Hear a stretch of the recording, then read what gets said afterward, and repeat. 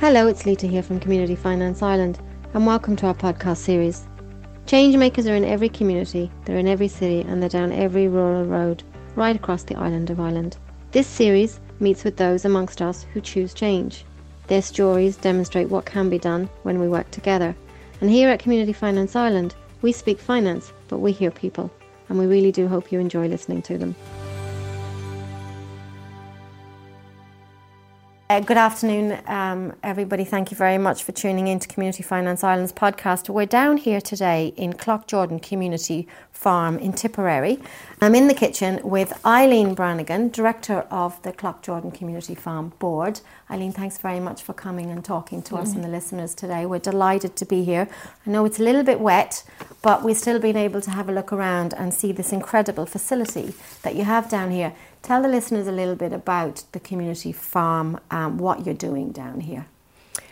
Well, our community farm is probably Ireland's first and biggest CSA farm, and a CSA farm is community supported agriculture. Yeah. And so we operate on a membership basis. Our members pay a subscription, an annual subscription, and we pay our farmer from that, or our land steward, as we like to call him. And this is Kevin that we met earlier in the This tunnel. is it. And how many of the local people here could make a subscription? How many of There's them about are there? 90 people Okay. or so, and that only includes the adults because the children eat for free. So the adults pay a subscription. So we probably we're feeding over 100 people here in the local community. So when we came down here today with the crew, we were able to walk down through into what is definitely a farm, and we can see an awful lot of beautiful fresh vegetables, but we can also see a big kind of enterprise centre, and then behind you you've got a number of bespoke built houses that families are living in. Is that correct? That's correct, yeah. We have about 55 houses built here. Okay. There are sites for about 130 in total. Okay. And we have, since the recession hit and building halted a little bit, but now we're having a renewed interest in living here and living in this way. So the sustainable ethos of the eco-village spills over into the work that we do in the community farm also. And so what's the type of footfall that you have on a daily basis in and out of here? Well, we do eco-village tours every weekend, and in a year we probably have something like 7,000 or 8,000 people visiting. Yeah. So at the weekends it'd be anything from 5 to 25 people coming to do eco-village tours and just to see where we live. There's great interest. Some of those people remain in contact with a view to perhaps looking to buy a site or to live here in the future. Come and live here. Yeah. Tell us a little bit about how you got involved, because I know when I was talking to you earlier, you'd said to me that you'd studied law, that you come originally from Northern Ireland, that you studied in Dublin, the gap between studying law and coming down here to an eco-sustainable village, that's quite a story. So give us a little bit of sense of how you actually came here and why. Yeah, well, I think I lived with my partner, Joanna, and our son, Dulta, in Stoneybatter in Dublin. And I think living there, it's a very close-knit community. We were quite happy there. We had a nice quality of life, But we realised that when our son was born and as he grew older, we realised we'd be driving him to play dates and that he would have no unsupervised play. And living in the city, it's not that easy to open the front door and let your kids out. And we realised that I had a hankering for the kind of lifestyle that I might have had from time to time whenever my family were from Monaghan and we'd go and run across the fields. Yeah. Someone would whistle you home for dinner. Yeah. So we decided to explore this. Also, I was made aware through street feasts and so on, and the kind of ecologically aware community in Stoneybatter that, there were some issues that piqued my interest then. So we made the decision to come and live a quieter and slower pace of life where our son would have more independence, and the eco-village was ideal. There's lots of common land here for the kids to run around in. My son can walk back and forth to the school every day. Yeah.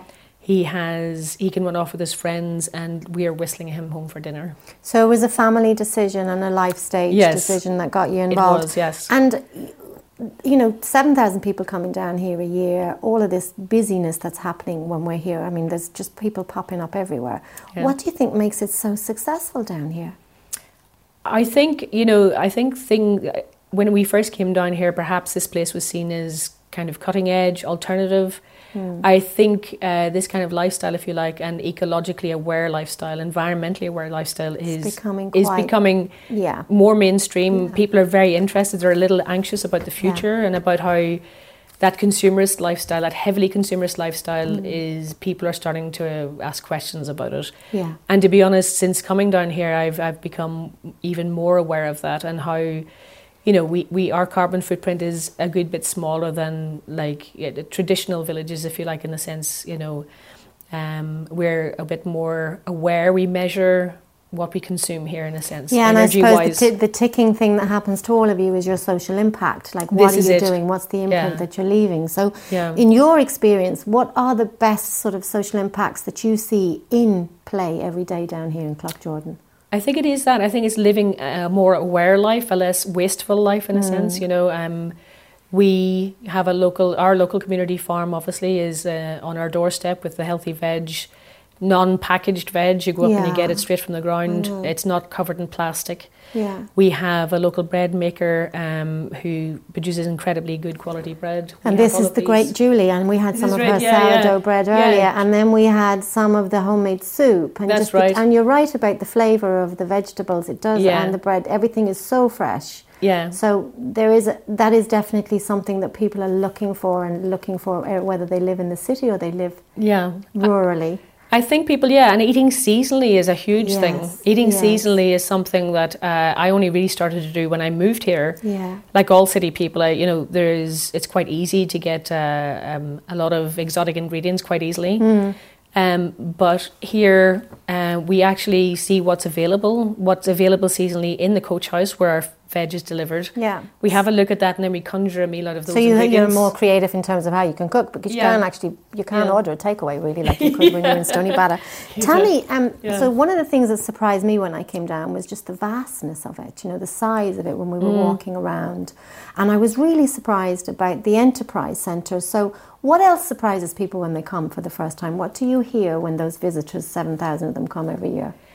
I think it ranges from surprise at the styles of architecture, for example. I think some people have this sort of slightly cliched view that we're all living like troglodytes and kind of like Hobbitville. Yeah. And in actual fact, a lot of our houses demonstrate sort of more cutting edge technologies, from passive houses to more traditional purist builds, like with cob and natural slate and so on, and recycled materials. So there's a great variety of builds that sort of show people the range of options available if you want to live like a more eco-friendly, environmentally aware life, in the sense of conserving your heating and so on. And they were so warm when we were in them. I mean, the house that we went into earlier, it felt to me like we dropped into Stoneybatter. There was that kind of almost hipster feel into it. And it was so warm, we couldn't actually believe it. Yeah.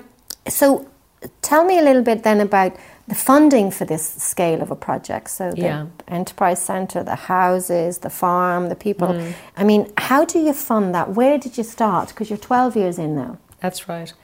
I think the very beginning, it was one of those things where there was a group involved with the very beginning, the foundationally. I think some grants were attracted.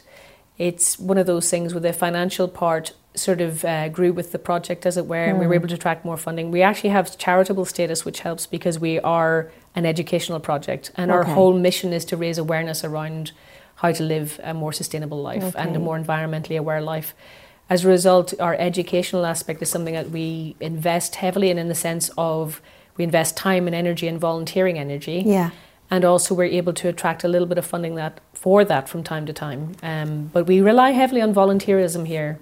We have a lot of people who are very active in the community. We all sort of sign up, as it were, to doing at least 100 hours a year towards how we live here communally. And whatever that consists of, if you get involved with the board, or if you get involved with the management of the place, or if you get involved with just simply doing what we call mehels, which is like a big gang of people come together and say... Mehels, where does that word come from? Yeah, it's a good Irish word for sort of like a fun gathering or party of people who come together and perform tasks like, even clearing the weeds from in front of the coach house, that kind of thing, or, doing some planting. together, and clearing some weeds out of the stream to allow the water to flow a little more freely and so on. You know? And then I suppose there's some stages in the development, because obviously you and the team, as we talk to them, you've got great ambitions for this, and it goes in stages. So different stages need different kind of funding, and there's a sort of slight tipping point for that. Yeah. And I know you'd mentioned to us earlier that the tipping point for you was the warm summer last year when you needed to actually get water into the vegetables. Yeah. So it was at that point that you were looking for somebody to fund you so you can get that injection of cash. What happened at that point? Well, at that point, we realised that we would have to approach a lending institution that understood what we were about. So we decided to, Community Finance Ireland came to mind because they definitely are supportive of innovative community projects, and they are looking to support people who are taking an alternative approach to and create a more sustainable life and improve resilience in local communities. So we did approach them with a view to moving our farm onto a different level, basically. Instead of surviving and just tipping along, we thought if we had money to buy equipment and irrigation that we needed, that we could actually move into a more productive level and be more of an example for other people to follow. And so the team come down here and have a look, you meet with a number of them and you have a conversation about it. How was that overall experience going to an alternative lender? How did you find that? Well, we found it amazingly positive, to be honest. More positive than we would have expected from a financial institution. There was a very human face, a very warm, approachable take on what we were doing, and also they were incredibly encouraging. Yeah. Our experience with Community Finance Ireland was kind of startling in that it was much easier than one would have expected, and much more positive than one would have expected from a financial institution. When Rose Halley came to visit the farm, she showed genuine interest in what we were doing.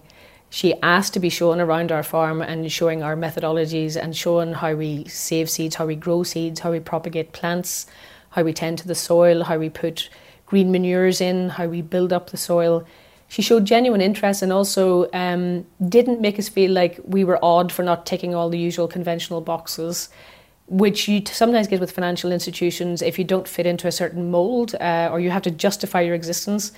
We didn't get that feeling with Rose. We got the feeling that we were doing something that was genuinely useful. And she was very warm and approachable and made us feel that what we were doing was valuable, which is very unusual for a financial lending institution. I've never come across it before. So I was pretty impressed by her take and by her, her take on us and by her encouraging approach.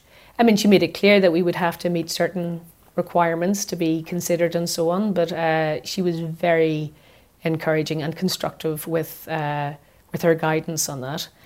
And it was a pleasure, which I wouldn't say is often the case in these situations. They really took a genuine interest in our approach, in our approach to sustainable food growing. They were interested in our links with the local community and how involved the local community is with our project and what we're doing. So we found that incredibly positive, and surprisingly so to me. I just was amazed that we weren't seen as too odd to fit into the mould. We were very much told that what you're doing is useful and valuable. And so when you think then about where you've got to in terms of this project now, where you actually live and you're growing here with your family and you're raising your son, other people in other communities may be saying, I see something that I'd like to do in my community. They may actually have this desire to know where their food is from. What have you learned from your process that you can share with some of the listeners about what and how they may go about that? What have you learned about it yourself? Well, I think, what I think is really interesting is if you see someone doing something interesting and it looks achievable, you're given the courage to do it yourself. And we do run open days, and we run days where people can take a tour around the farm and see aspects which they could bring into their own lives. It's hard to come down to a community farm based in an eco-village and say, how would this affect me in my urban area? Yeah. But you could, for example, start seed saving if you're growing tomato plants, even in a window box or even in a glass house, a small glass house where you live. You start saving the seeds from those. Yeah. You've learned a mechanism of actually providing your own food security into the future. So you can take little aspects of what we do. What I'd say is, though, if you get a group of like-minded people together, So you were talking to us earlier about Yeah. Kevin, who calls himself the lead harvester. Yeah. So he's kind of like-minded in that he's kind of got that big vision. That seems to be an important part of success, doesn't it? Yeah, it does. I think, you all have to... You're in it together. We're in it together, and it's a very bonding experience because it's not something that's necessarily supported by state or anything, Yeah. but we're hoping eventually they'll sit up and take notice, because this, as far as we're concerned, is the way forward. Yeah. So, Eileen, I wanted to say thank you for inviting us down. We've had a fantastic time between seeing the vegetables coming out, the enterprise centre, the houses that people are living in, and the whole feel that we have down here, despite the fact that it's raining today. It's an absolutely fabulous place, and I would recommend anybody to come down, get some veg and come and visit and see what way you can live. And thank you very much for having us. Yes, it's been a pleasure. Thank you. From our team at Community Finance Ireland, thank you to those volunteers and leaders who spent time sharing their success and determination. We hope you found some useful insights while listening here. Their stories demonstrate that dreamers are always welcome in our communities. You may be a dreamer today, but you too could be the change maker of the future. Be sure to subscribe to this series and tune in to hear our next story coming soon.